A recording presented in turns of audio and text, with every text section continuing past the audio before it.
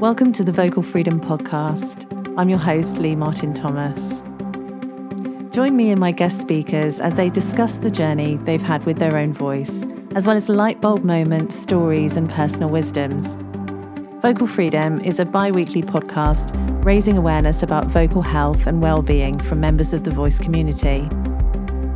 I'll be speaking with professional singers, actors, choir directors, voice teachers, voice disorder experts, singing voice specialists, touring singers, and other experts.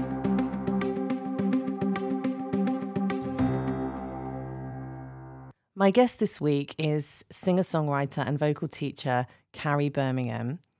Carrie moved to Liverpool in 2005 after growing up in Preston. Carrie has a really interesting relationship with her voice. She's going to talk to us about the journey she's had with her voice and how different that's been as someone with hearing impairment. Carrie is the director and advanced vocal teacher of her own company, Provox in Liverpool, which provides training for all age groups. She's also pop vocals lecturer at Leeds College of Music, associate tutor in vocal technique at Edge Hill University on the musical theatre course there, and the Northern rep for AOTOS, the Association of Teachers of Singing. So welcome, Carrie. How are you today? Hello. Yes, I'm doing good. Thank you very much. How are you? I'm very well, thank you. I know we find ourselves in the middle of a pandemic, but we're going to try not to talk about that too much today. Obviously, we're both fighting fit. We are coming to each other from our homes today, but the Vocal Freedom Podcast is here to talk about vocal health, well-being, and how you've had your journey with your voice. So here comes my first question: how would you describe your journey with your own voice? Well, I guess, mine's a little bit of an interesting one. I'd say I always sang and I was always musical from around the age of sort of 6 or 7, really, starting off with just sort of teaching things to myself by ear on piano and stuff like that. But it wasn't really recognised about my singing until I was sort of towards the end of secondary school, so around 15 years of age, when I got the part of narrator in the school's musical theatre of Joseph. Aha. So obviously a very big singing role, which was that was probably my first big thing, other than singing in sort of choirs and doing sort of little rock band songwriting scenarios with my friends for fun, just, outside of school. But yeah, it was never really massively encouraged of me to do my singing from a younger age, because I am actually hearing impaired. So that was picked up on when I started school, and I've had many, many operations. And my mum was just always told by doctors that, no, she won't be able to sing. Yeah, no, go and play an instrument instead, kind of thing. But then obviously, once I got that part towards the end of secondary school, a big, sort of thing for me, because I'd always personally loved singing and enjoyed it at school and things. And that's when sort of my family really realized that, oh, actually she can sing.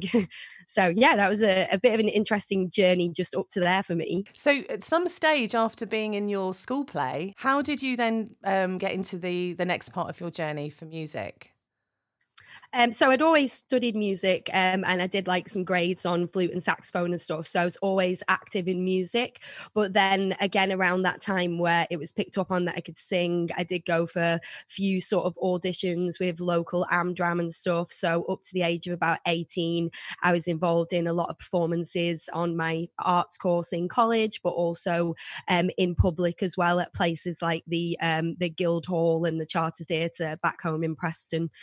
So yeah, that's where I initially, I guess I was doing mostly a lot of musical theatre to start with, because I'd always done ballet and bits of acting as well.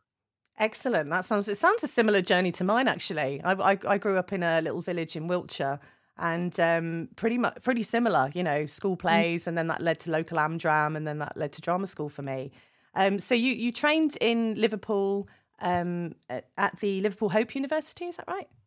Yeah, so I ended up moving to Liverpool after college for sort of a gap year. I wasn't really sure what I wanted to do. I mean, I'd always sort of internally wanted to do rock stuff, and I had always written, but I hadn't ever really put myself out there as a performer in that area yet. So while I was on a gap year, I was involved in quite a few youth projects in the Liverpool area. There was one called Noise, which was just run by some of the Merseyside arts associations. And I got to do some recording and songwriting and stuff there. And then I decided that I'd go to uni whilst trying to sort of continue with my songwriting and learning more about singing, because I'd never officially done any kind of training other than school choirs at that point. So yeah, that was a interesting one. Fantastic. Well, I know that you've taken, lots of courses on your teaching journey. So I know, we that's basically how we've met on various courses, haven't we? So in Mm. terms of, you know, if you could go back and talk to your sort of, 15-year-old self before you went on stage to sing in Joseph, could you ever have envisaged that your life would be like it is now, using your voice as a professional voice user, really as a teacher, because you are using your voice so much? Um, Yeah. do you think your life No, definitely yeah, not. yeah. I mean, yeah. So I just wondered if you could tap yourself on the shoulder, what advice might you give yourself? I guess probably the error that I always feel is that, well, it was largely because of the hearing thing. And then I felt my confidence was also knocked a little bit on my college course when I was doing arts, and I started trying to put my singing out there a lot more. I got my confidence knocked quite a lot then. That's kind of just made me focus on music and performance from more of an academic approach, which is why I did more of an academic core subjects at uni in pop music and drama and theatre rather than focusing on the performance.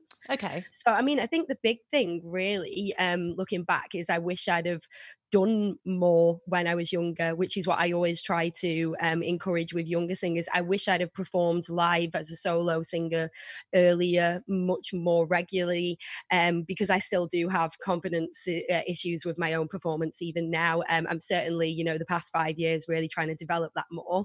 But yeah, I just think it's really important for performers to just take every opportunity.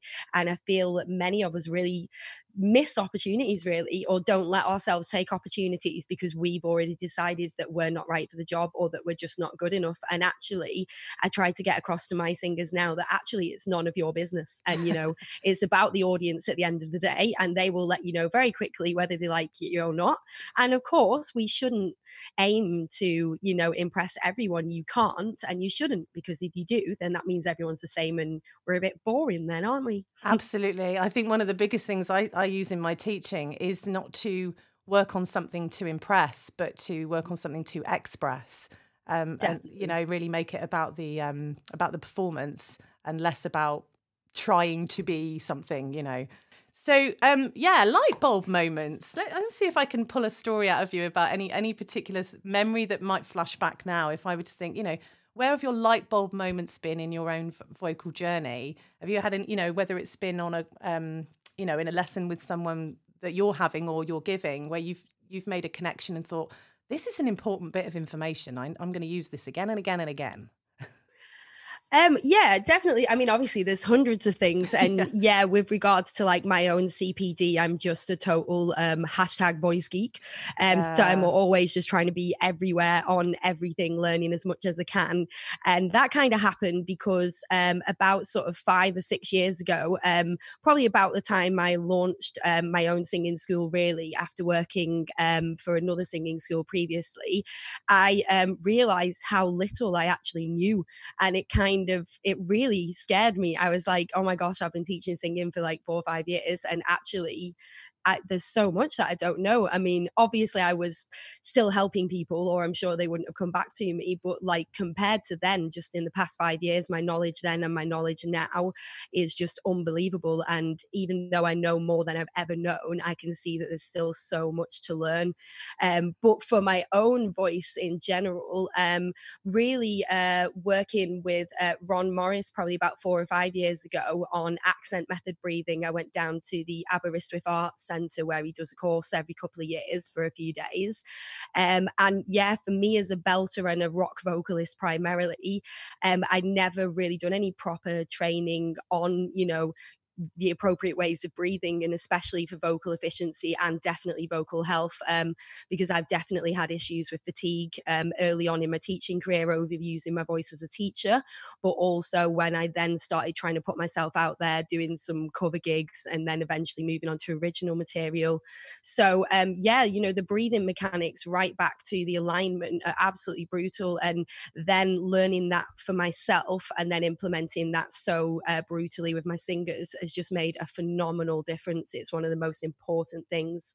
But another thing, a couple of years back, like you were saying a moment ago, really focusing on the performance. I think I did get a bit obsessed, techie, tech, probably 3-4 years back, learning all this new knowledge and just wanting to completely technically go in there and, fiddle with everyone in a vocally appropriate way, of course. Of course. But yeah, it really does make a difference. And the amount of times that I've seen now that actually if the singer just commits to the text, some of the technical things we're trying to achieve are gone.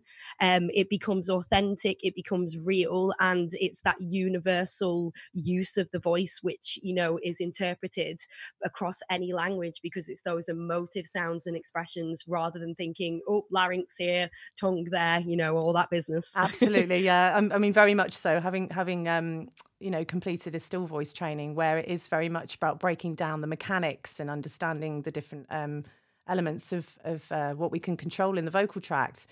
Knowing that as a teacher is brilliant, but it's not something we necessarily translate to the student. It's just being aware of small adjustments can make a big difference. Mm-hmm. But you're right. I mean, when we focus on expression and characterization and even with a pop song, I when I work with pop songs with people, I say there's a story being told here.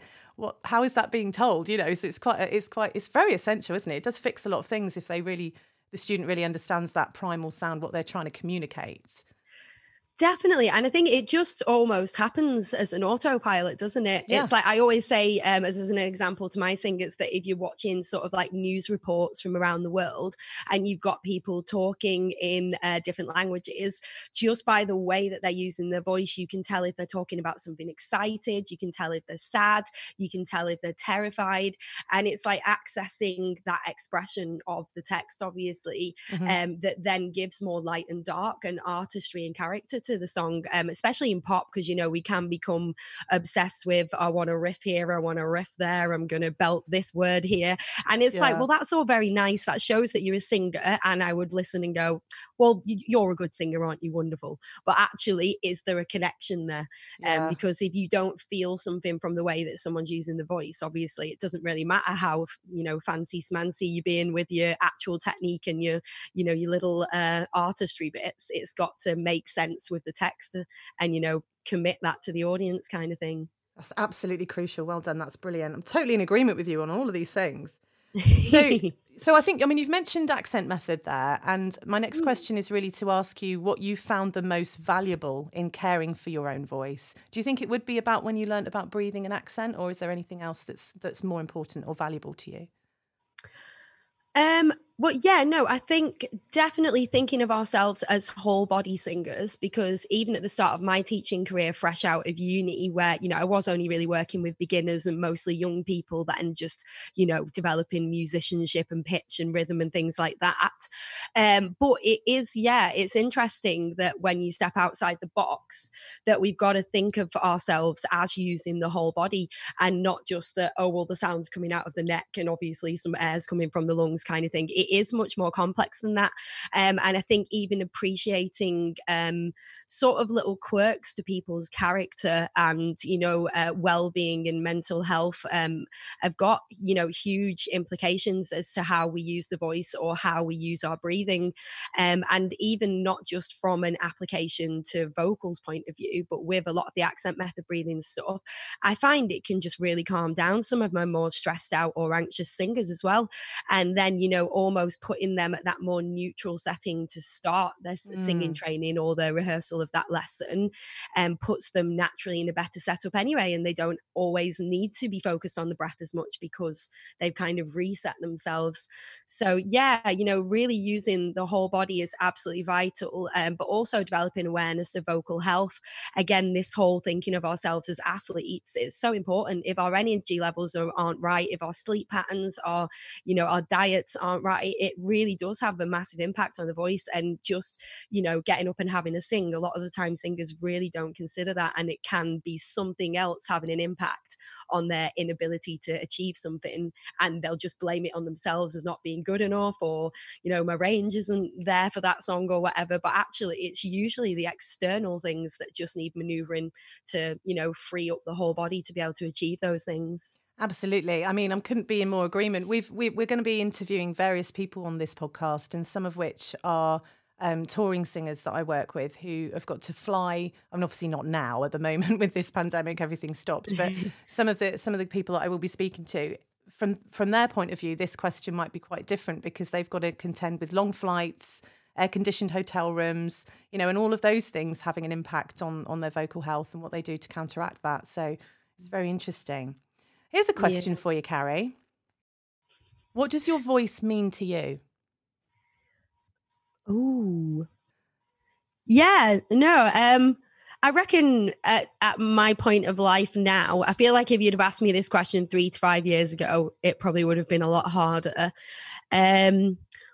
But yeah, I think with me always judging myself because of having my hearing impairments and, having all the changes that have happened with my hearing. I mean, my hearing at present is better than it's ever been. I'm still on one hearing aid with the potential of future operations.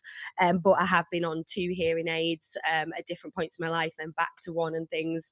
So I've always just found a lot of insecurities, sort of with my own voice, and not trusting myself, not trusting what I can hear, and things like that. So I think I kind of used to err in a way of always trying to please other people and always trying to make the sounds that I thought other people wanted me to make, even though then when listening back, I really just didn't really like my voice. I didn't like the way that it was being shaped. I didn't really feel like it was me.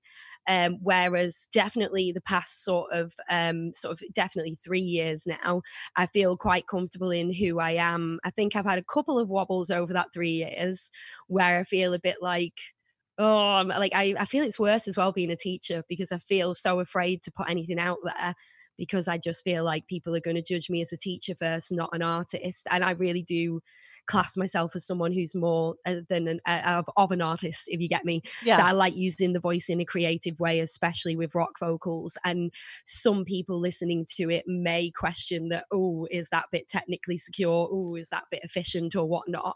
Yeah. But I know in myself from my own vocal health that I've never been singing as healthy and safe as I have been the past couple of years. And I don't get any fatigue anymore or voice loss, not without, illness on the side and things like that. I don't feel exhausted after gigs or rock band rehearsals, which are very loud and can be very fatiguing. So yeah, I mean, at the minute, I feel like I can listen to my voice back. And although I still critique what other singing teachers may hear in my voice if they listen to me, I'm kind of just like, I don't really care anymore. I like how it feels to sing that way. It works for my genre and the way that I want to interpret covers. And I'm just kind of going down this road of like, own it. I'm kind of, I try to follow what I say to my singers, which is something that I've been being told for a few years, that why do I not just follow the same rules that I say to my singers, whereas I make up a separate set of rules for myself and go, no, I must be better. I must have another set of rules in some way to almost be a bit mean to myself. Whereas actually, who cares? You can't please everyone. As long as it's working for me, I like the sound, I like the feeling of it while I do it. That's all that matters, really. I don't know if that really answers the question. No, it kind of does, and it kind of feeds back into the purpose of the podcast, which is to find vocal freedom and talk to my guests about what, if they're attaining vocal freedom with their own voices, because I'm speaking primarily to people in the voice industry. We don't always practice anymore. I mean, I stopped performing live about 3 years ago, and I still dip my toe in a little bit here and there, but mostly I'm a full-time teacher now. So just in terms of because, you know, if you don't, but you're still out there performing. How regularly are you performing now? Do you, well, I know not now, but before this. Well, yeah, I know that's really annoying. We had like 2 gigs coming up in the next 6 weeks, and they're like the first gigs we will have done since like back before Christmas in November. It is really hard because I've recently just finished my master's around Christmas, and going forth with sort of like PhD options now as well. So around the availability of sort of myself and the band's members, because we've all got full-time careers, we kind of have dips and peaks. So like across the past sort of like 5 years, we've had, you know, a good sort of 4 or 5 months in each year where we've been gigging loads, doing a few bits with BBC Introducing, getting radio airplay and stuff. But then we're all too busy to do anything, and then you kind of drop off radar, and then it's trying to build it up again. So we were actually since January just been really pushing to get going again, and then all this has happened. Oh, I know. It's put a bit of a dent in everybody's plans for 2020, hasn't it? It has, yeah. But yeah, no, we're going to keep at it. I think we're hoping to, in coming weeks, maybe try and collaborate with some stuff online. And my partner is the guitarist, so we live together, so we've got no excuse to not continue doing things, really. You can do it all live. But yeah, we're a little alternative grunge rock band called Figures, and it's me and 3 lads who are also my house band for Provox. So we do you know, do music things together a lot. Just quite often the students end up coming first over ourselves for our little showcases and things. But we enjoy it, and we're very active and still writing and stuff. So it's just trying to do whatever we can whenever we can, really. We've got loads of live stuff on our Facebook page and our Instagram. I'm more than happy. I actually much prefer myself on 100% live raw recordings. I think my problem most of the time is what producers do to me in the studio, like not physically, of course, via the audio. But I'm just like, I'm not a fan of producers at the moment. That's a battle that I also have as a singer, because I'm like, why do you have to do that to my voice there? What's your problem? Yeah, it's funny, isn't it? Just raw. Yeah, I know what you mean. Yeah, because I was mostly a live performer, either on stage or in a band. So when it did come to my band doing a demo many years ago, it felt flat to me musically. You know what I mean? It just didn't have that live feel because it was all a bit too clean and a bit too, like, it seemed to lack a bit of personality. Genre, it's supposed to be a bit rough and rugged, you know. I don't want like a shiny vocal over the top. Yeah, so I know what you mean. So tell me, what voices inspire you? What's been your influences to find your rock sound, and who do you love? Well, as a little girl, my mum's always been sort of like a biker hippie chick. So from a very young age, I was exposed to like a lot of reggae and stuff like Bob Marley. But then I was listening to like Hendrix and stuff when I was like 6 and 7, and U2, The Police, REM, you know, all that kind of stuff. So that was big inspiration from a young age. I often say that the person who taught me to sing, because I didn't have training until I was sort of in my early 20s, is Shania Twain, because when I was in year 6, I obsessively sung along with the Come On Over tape. That's right, I had it on tape. Oh, wow. And yeah, when for years that went on, and when like no one was in the house, I would always sing very well. Yeah, I just wouldn't sing when anyone else was in the house. It was either at school or if, you know, my mum popped out to the shops or something, I would have a little sing. But yeah, so when I was a little girl, definitely I really loved like Shania Twain, and I remember I wanted to go in Stars and the Rise Kids as LeAnn Rimes. Oh, wow. When I was 11. Well, I did ask my mum, but she was like, all right then, well, sing for us. And I was just like, no. So then it, you know, obviously at that time she was, you know, not aware that I was a singer at all because of what she'd been told by ENT doctors. So she's like, go and play your flute. So it's all good. But yeah, then moving on now, like my biggest passions, well, my main 2 influences are Chris Cornell and Kelly Jones. I have to say, I really do prefer male vocalists to females. That's just my preference. Isn't it funny? And I've always been trying to sound like a man vocally. Wow. Not fully achieved it yet. I'm not sure I can without official procedures. But, you know, working with those darker timbres and those more rough, rugged rock sounds.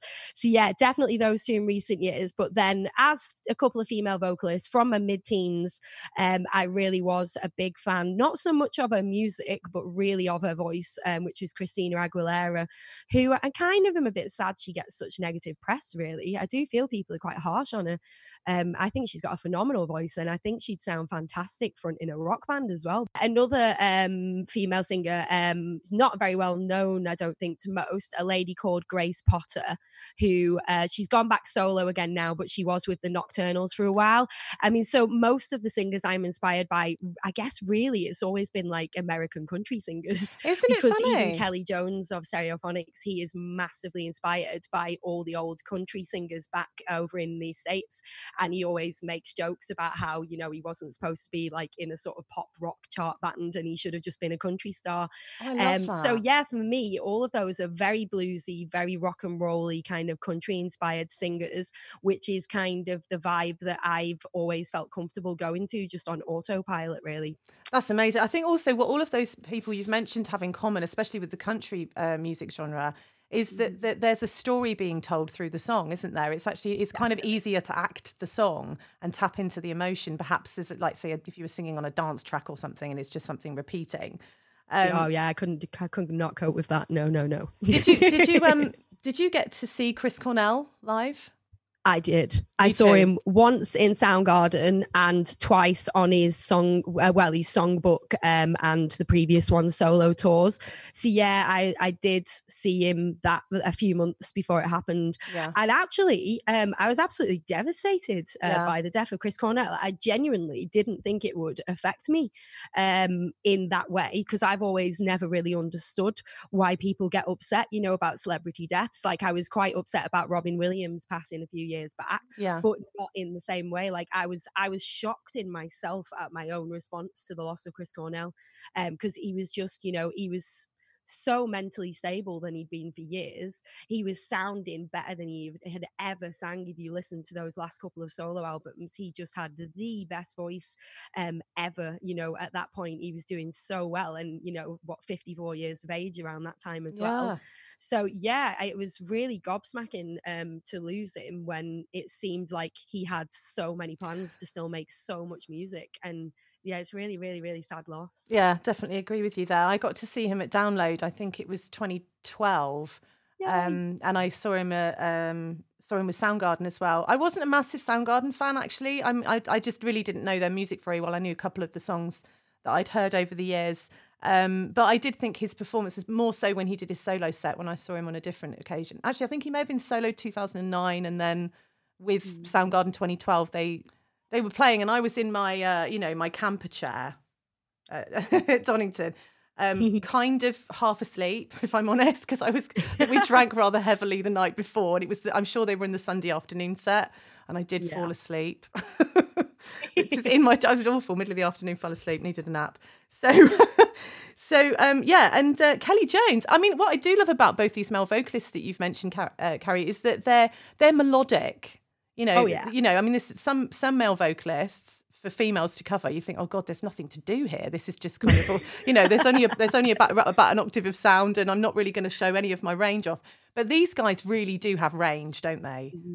Oh, definitely. And so much just character and expression to the voice. Yeah. I mean, obviously with Kelly as well, just listening to his spoken voice, he's got a very kind of like Welsh voice. Yes. Really tight. Like that Rod Gilbert, he kind of has that. And everything. Yeah. But actually when you hear him speak, he looks and sounds very healthy. It's just, I don't know what it is. I think some people say it's back to the old coal mine workers, and because they sounded like that, that some generations of youngsters picked it up. I don't know if that's just a myth or not, but it was something that I heard.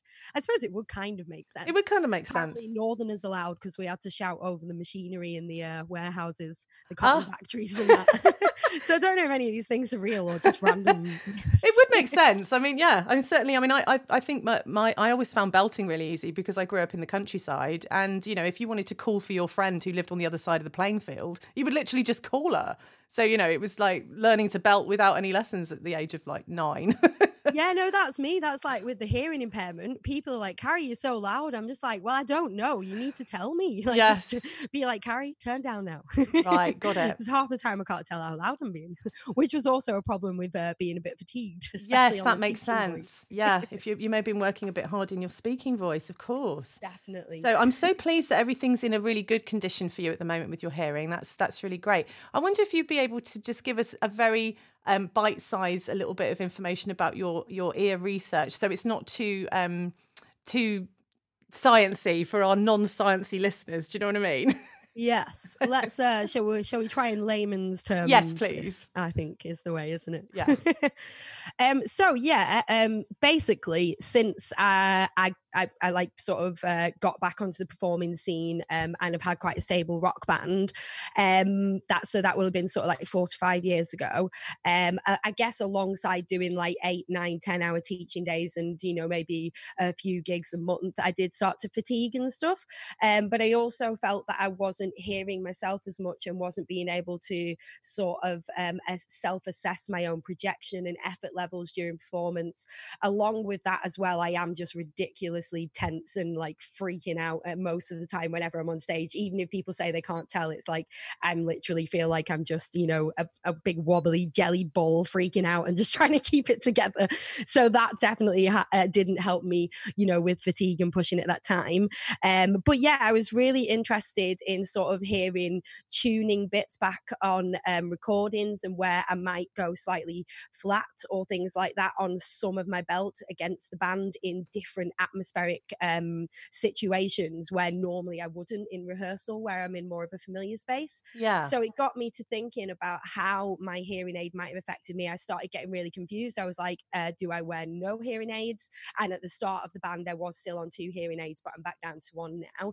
And then it was like, should I be wearing earplugs? Should I not be wearing earplugs? Because it just with in line with my own hearing loss, I felt that when I was plugging up, I couldn't really hear the high harmonics on the guitar. So that was making me, whether or not I was actually going out of tune or not, it was making me doubt my own pitch live in the moment, which, a lot of the time I actually wasn't when listening back to recordings, but you can't go forward like that. Yeah. And yeah, it just really, as part around that time I was doing my MA as well, got me thinking about, well, actually, how many singers do we know that get bad press? Like even, more recently with Adele at the Grammys and singing out of tune and taking her earpieces out and putting it all down to that. I just started getting really interested in about why we don't consider that more. And then thinking about it with my singers, people who I know who are gigging a lot, even just doing pub gigs and stuff, not wearing ear protection, and then we're putting our hearing at risk. Mm. But actually, people say because they can't tell how loud they're being, it sounds like they're underwater inside their own head, all these different things. They can't tell if they're singing out of tune or not.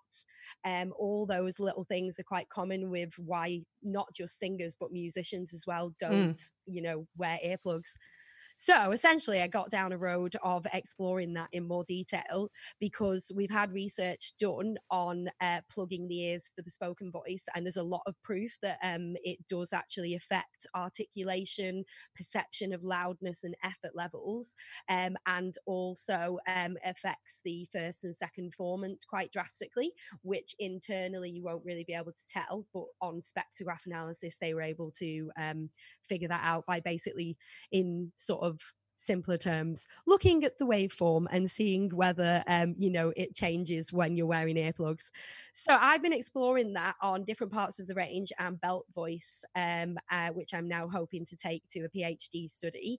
But my initial pilot studies have shown some interesting things where some people felt that they weren't being as loud as normal with earplugs in, when actually the evidence showed that they were actually putting in more effort, which would imply that they could then potentially fatigue themselves.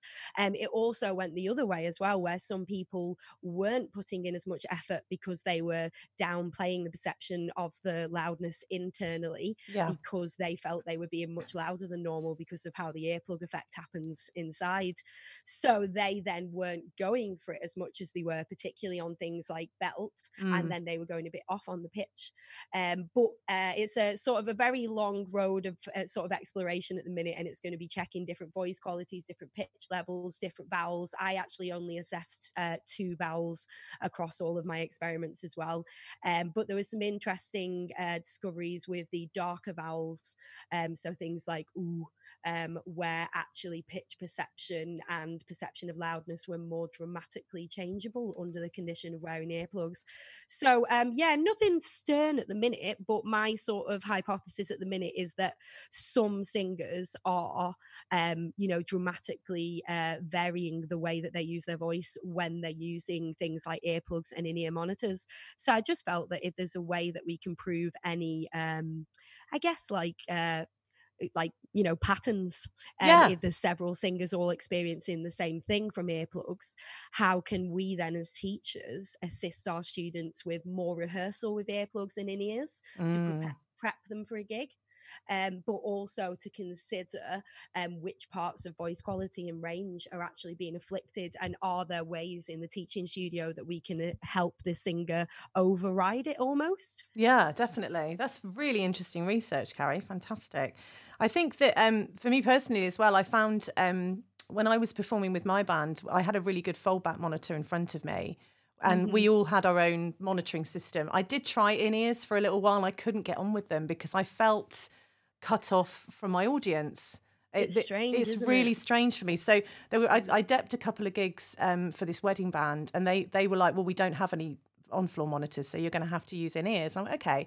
So they set me up with some in-ears, and we got the balance, and I could hear the guitar. Mostly I'm tuning off the guitar at this point because there was a couple of guitars and a drummer, and they didn't have keys in that band. So I've got everything I need to sing, and it's fine, and I can hear myself, and I think, oh, this is okay. I don't need to work very hard. I can put on a performance, but I've got a really good level. But what I found is with this big packed dance floor of people getting into it, and they were coming over and sort of, they want to beckon you over and say, oh, can you do Summer of '69 or whatever, whatever it is, they want to talk to the singer, don't they? And I was actually in a group where I was singing with another man as well. So there was two people fronting this group. And I thought, I'm going to need to take this out to hear them, first of all, because I can't hear them very well. And then when I took one out to listen to this person, I was back in the room. So I actually found performing with one in-ear to help me with tuning, and then another one to help me feel like I'm in the space I'm in, gave me a really good control that night. And I was like, oh, I'm happy here. This is nice. Yeah, and that is something that I came across in my research, even with like hearing aid users, who ideally do need 2 hearing aids.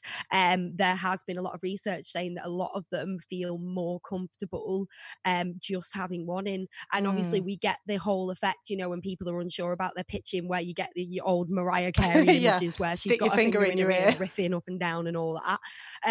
But clearly there is some truth in that. So although it's not something that's massively explored at the minute on the singing voice, I think the fact that hearing loss is on the up as well, it's been proven, and they're saying that it's going to be affecting 1 in 3 people in sort of the next 10 to 15 years, that everyone will have some form of hearing loss. And normally, this wouldn't happen until people get much later on in life. But again, with the exposure with youngsters having the headphones in all the time, constantly listening to music or whatever it is they're doing on the phones and iPads, and how many times do people go past that this is your recommended volume limit, sometimes to break out the background noise if you're on public transport and stuff, but actually we're harming our ears.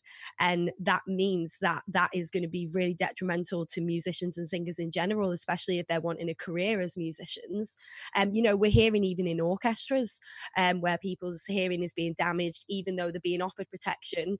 It's about how do we get the right balance between the ear protection or the feeder of sound for live performance, whilst not, I guess, inhibiting the performer from doing their job.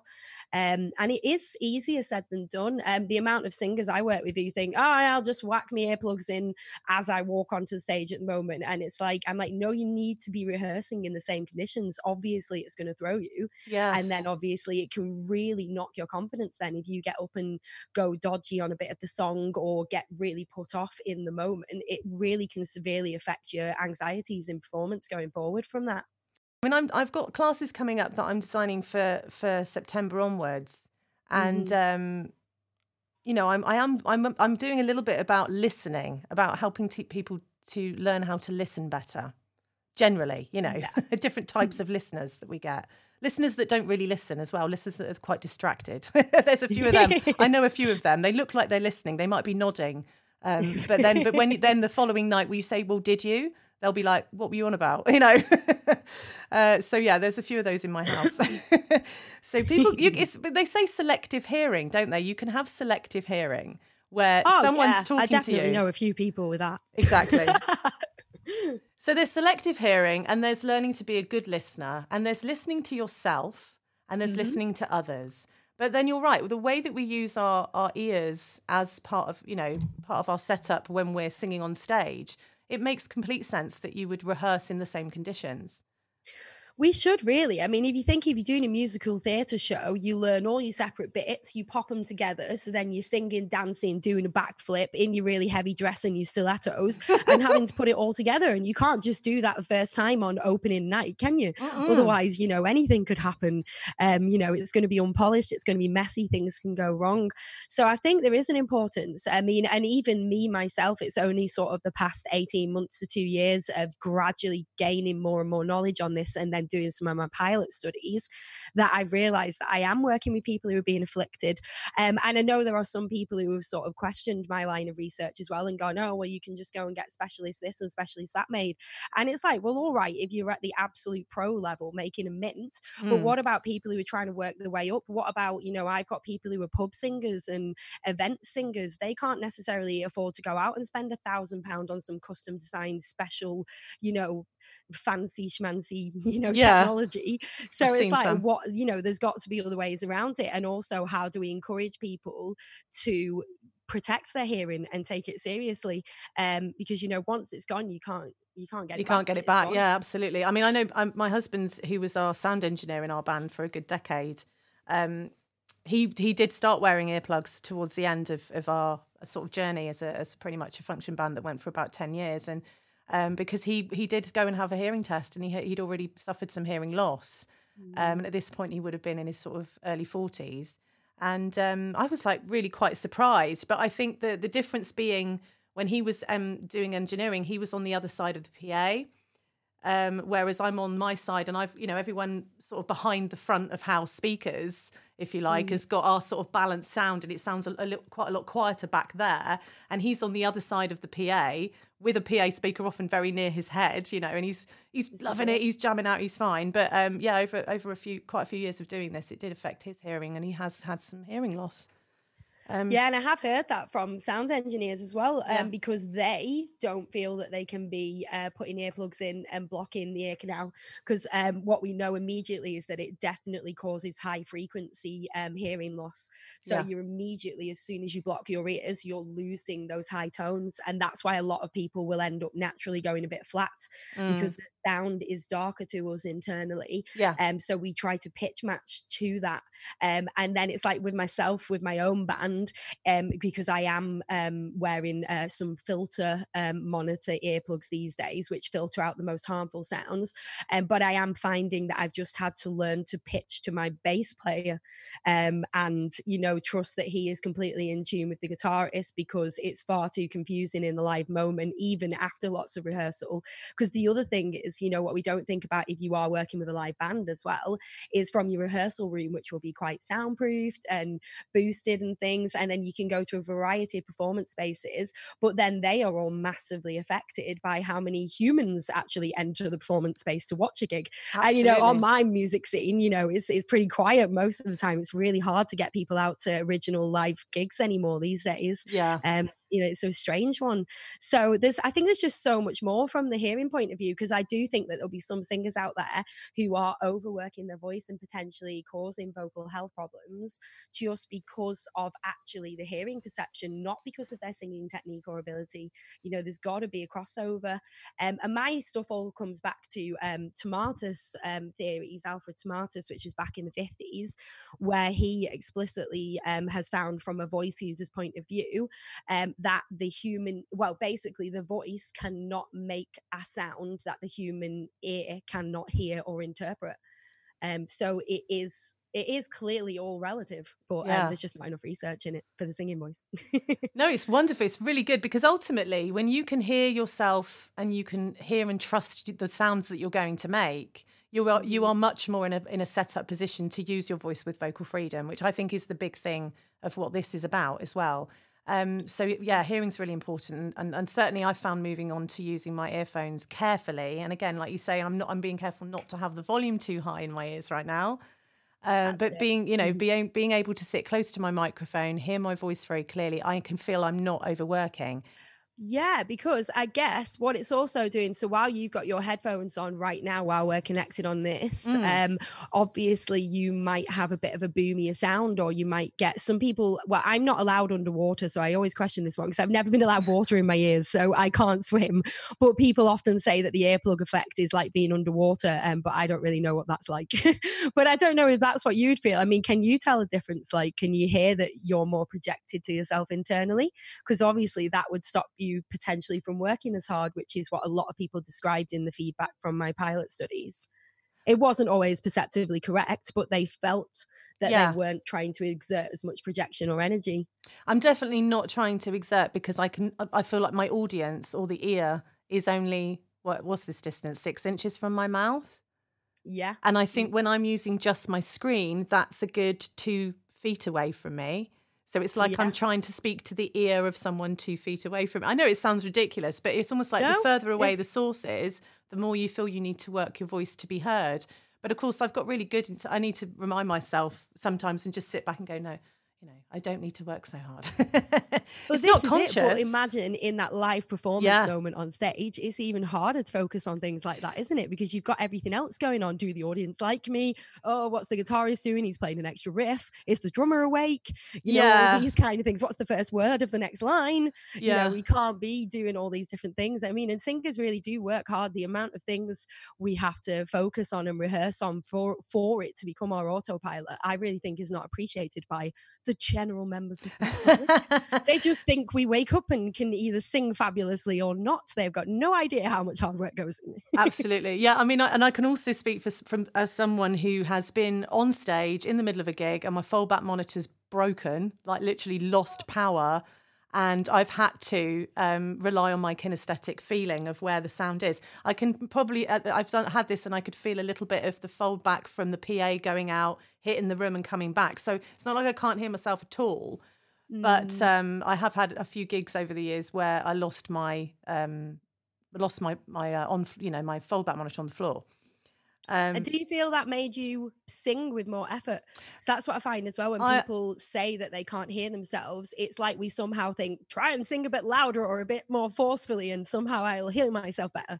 It does seem to be natural instinct for a lot of people. I agree that that would be something that most people would do, but I think as a voice specialist, it's something I deliberately knew not to do. Do you know what I mean? So it's like I already knew enough to know that I'm not going to try and outsing the band who are all Yeah. electronically pumping through these speakers. I'm not going to try and project, as if I haven't got a microphone. That would be foolish. So I was lucky Yeah. enough to, I was already teaching and knew a lot about voice care and stuff that I knew I couldn't do that. So I had to find another way. And I think I did stick my finger in my ear a few times just to sort of like tune me in. But you're right. I mean, I remember a story years ago. Adele was on something like the Graham Norton show, I think, and she was talking about when she lost her voice in France, and she'd had this very little sound check. The sound engineer was on the other side of the arena that she was singing in, and her floor monitor or I can't remember which was something wasn't working like it should. And so Yeah. she thought, well, sod you. And she just oversang and oversang and oversang. And then she blew her voice out the next day. She had no voice. So I thought, well, that's Oh, something, unfortunately, she was very young. I think she was only in her early 20s when this happened. Obviously, she yeah. then went on to learn about how to take care of her voice and how that was not a good decision. Because I think she was saying, as she got angrier, she sang louder. She was Well, furious, I think that's it. And I think I've had the same response from some singers that they Yeah. feel like, oh, for goodness sake, the sound engineers mess it up or somebody hasn't set this up properly. And it's almost like a response in the moment. But Yeah. you're absolutely right. We have to focus on kinesthetic. And that's something that's become a big focus to me, to stop trying to listen, stop trying to self-analyze, just Mm. trust the effort level, the feeling that I'm used to of repetition from band rehearsals. Don't try not to listen to it, I guess. You Yeah. know, it's trying to not listen because what I'm hearing is not what anyone else is hearing. So what's the point? It's kind of like that it's getting that balance between having the awareness of what sounds we can cope with and work through, Yeah. and then I guess defeating the changes to the sound that would put us off in different environments and scenarios and atmospheres. You know, it's clearly, you know, to do with repetition, like most things for humans, and Yeah. muscle memory, and, you know, just adjustments and trusting ourselves. But at the same time, you could have a really important, you know, performance opportunity when something like this happens to you. And we, you know, we need to be able to see if there's ways that we can work around it, especially as technology is constantly developing. Who's to say that we haven't already got the technology to create better in ears, better, you know, resources of earplugs? Because there's been a lot of experiments on them since the 80s, and even how the hearing aid has developed is phenomenal. So it just makes me wonder whether, you know, putting the health side together with the musicians and the technology, maybe one day we can design something that is individualized but affordable and really going to, you know, save performers and hearing health at the same time. Make that Having a happen, go. Carrie. I think I've come across as the person who just moans about ears now. People's like, oh, it's the ears, girl. It's so important. It's such good work that you're doing, and, you know, really vital, I think, in the industry, that musicians are made more aware, especially singers are made more aware that it can make such a difference. And I think it's great as well that when, you know, with you're doing this with your students, you're giving them live band experience. You're giving them the experience of what it's like to play with noisy musicians in a smaller Mhm. space, you know. And that in itself can be quite shocking the first time you do it, can't it? If you're a young Oh my person. gosh, yeah, it always is. Yeah. Like, Um, oh, they're so loud. and they only get like a one little 10-minute band rehearsal as well. And for some of them, yeah, if they're a new student and not done the show before, but even if they have, we can only budget doing that one once a year with our house band. Yeah. But it's an amazing experience for them. But yeah, do you know what? Some people do have, you know, slightly negative experiences, but actually we're able to work with that in positive ways and move forward. If it's some people who haven't come to their band rehearsal because of, you know, commitments or whatever, well, you can't do that if you're a signed musician, you know, or doing session work. You've got to be there. And Absolutely. you know, taking the opportunity to be rehearsing with earplugs in and getting used to them, because it is weird and you don't notice necessarily how much you're changing your voice because of how the sound is different to you, because you're trying to find something familiar. Yeah. So you will manipulate the timbres and the positions and the spaces and even the articulation sometimes, because you're trying to listen for what the sound normally sounds like.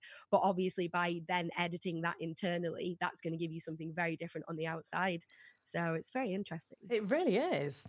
Okay, so I'm going back to voice, but I've loved talking about ears, and I'm thank you so much, because it's something that I'm not going to speak to anyone else about that probably. You know, we're talking about more about voice stuff, so If you I'm do, let me know. I yeah, need I some will more do. ears people on If I board. come across some more ear people, I will definitely put you in touch with each other. So I got a bit about the voices that have inspired you over your career with voice. Mhm. Who would you never tire of? Who do you think's just got that voice that can tell the story and really keep you involved? I think it was definitely still be my top two chaps, Yeah. Chris Cornell and Kelly Jones. Actually, admittably, in recent months, I've pretty much just been listening to like Kelly Jones on a loop. Okay.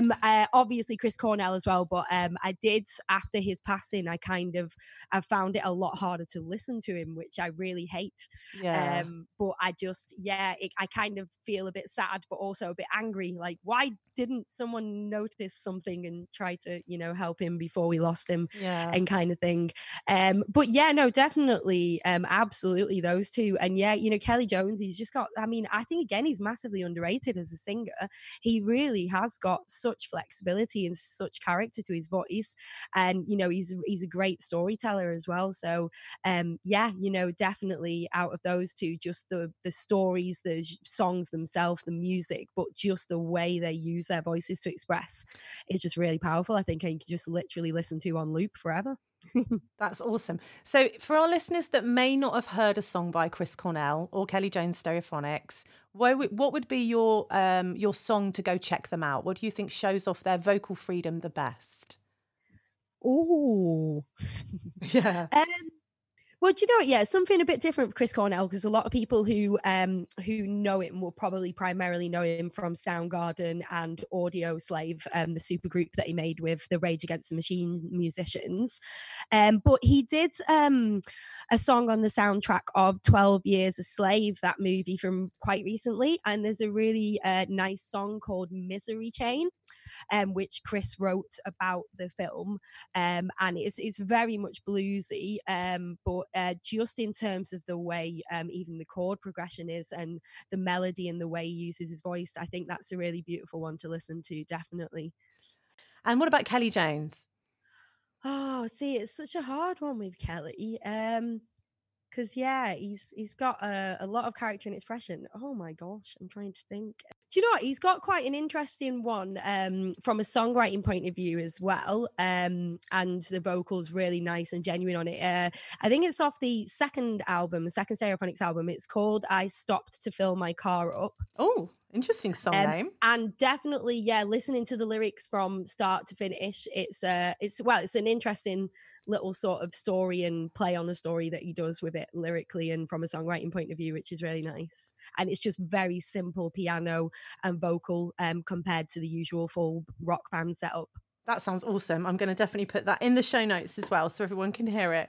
So just as we wrap up, is there anything particular you'd like to promote? Or I'll also put Carrie's social media links inside the notes for the podcast. But anything particular? I know it's difficult, this bit. Anything coming up that's exciting? Well, no, not at the moment because of coronavirus, but, Well, that's it. Yeah, I'm always looking to link with new singing teachers, especially anyone based up north, which also does include Scotland and Ireland, Northern Ireland, yes. As part of the north area of AOTOS. Yes. Obviously, we just recently had to cancel quite a few events, obviously, in the present times, but we're hoping to get a lot of stuff going on, certainly from sort of around, autumn onwards. Yeah. So, do reach out and get in touch. Thank you for joining me on the Vocal Freedom Podcast. I hope you've enjoyed the episode and we'll move into your day with a bit more vocal freedom, feeling that you can express using your voice and let the world hear what you have to say. Visit colchestervoiceacademy.com/podcast. Sign up to be kept informed as new episodes are published and consider joining our online community. Membership to this will allow you to post questions to our guests, link you to show notes, social media links, and entitle you to exclusive offers from our guests. See you next time.